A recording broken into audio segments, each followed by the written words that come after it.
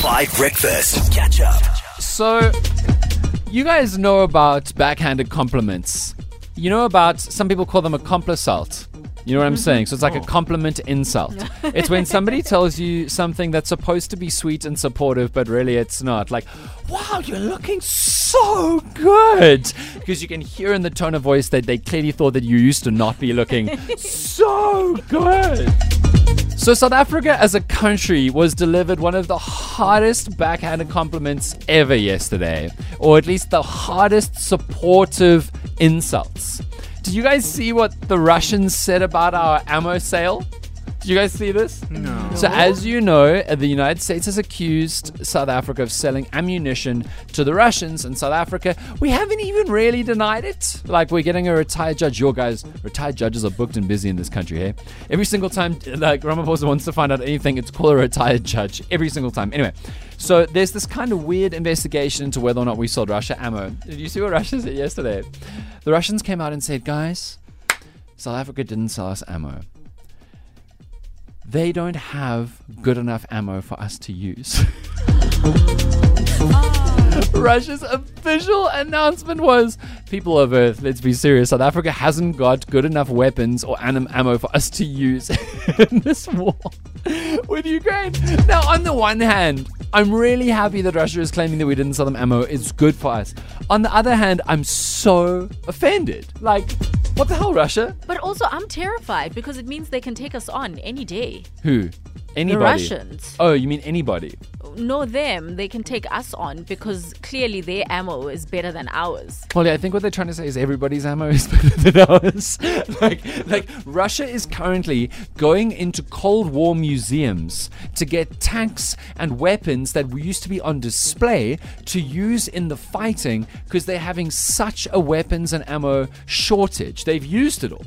Like, they are literally going into their 1980s and 70s stocks of tanks that they haven't used in 40 years to fight the war in Ukraine. And even that is better than what we have to offer. Yeah. And it's at this point, I'm just very appreciative that Botswana, Zimbabwe, and Namibia are cool with us, and Mozambique, you know what I'm saying? Yeah. And that no one is looking to invade South Africa, because that is just so rude, but also so wild, the state of affairs of our military. And it once again reminds me of this old argument that people say that, you know, our defense force doesn't actually do anything at all, like except sit on military bases sometimes. Yeah. Why can't they be doing community service? Why can't they be fixing potholes? Why can't they be helping the country? You know what I'm saying? But I mean, I will say they found good use for them during the COVID-19 pandemic and during some of these state of disasters. It proved that they can help. Yeah, looking after the power stations, but apparently it costs a lot of money to deploy them. Yeah, to deploy them. I think at some point, deploying them to the power stations cost, 169 million. Yeah. Because there are thousands of them that are deployed to these power stations. But that always confuses me because sure, deploying them costs a lot of money, but we're paying them anyway to just sit around. So like, you know, it's like I have a friend who was can I say this on air? Okay, I have a friend who was the medical doctor on a military base in like rural some part of South Africa. I'll keep it anonymous. And he said that he had never seen so many cases of hypertension and obesity and diabetes within one group of people, because every single military base member was overweight and not exercising and unable to do anything but barely walk. And it's because they got nothing to do. Can't they help? They don't even have ammo to shoot people. Like, what's going on? I used to stay, by the way, near one of the bases. Did you? Yeah.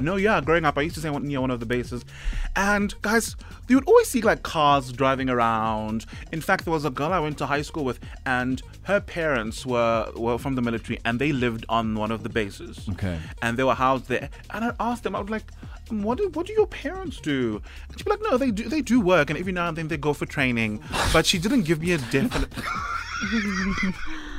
They do work, and every now and again they go for training. I would love that job. Here's Run from Loyiso, ironically, which they don't do much of. Catch up on some of the best moments from 5 Breakfast by going to 5FM's catch-up page on the 5FM app or 5FM.co.za.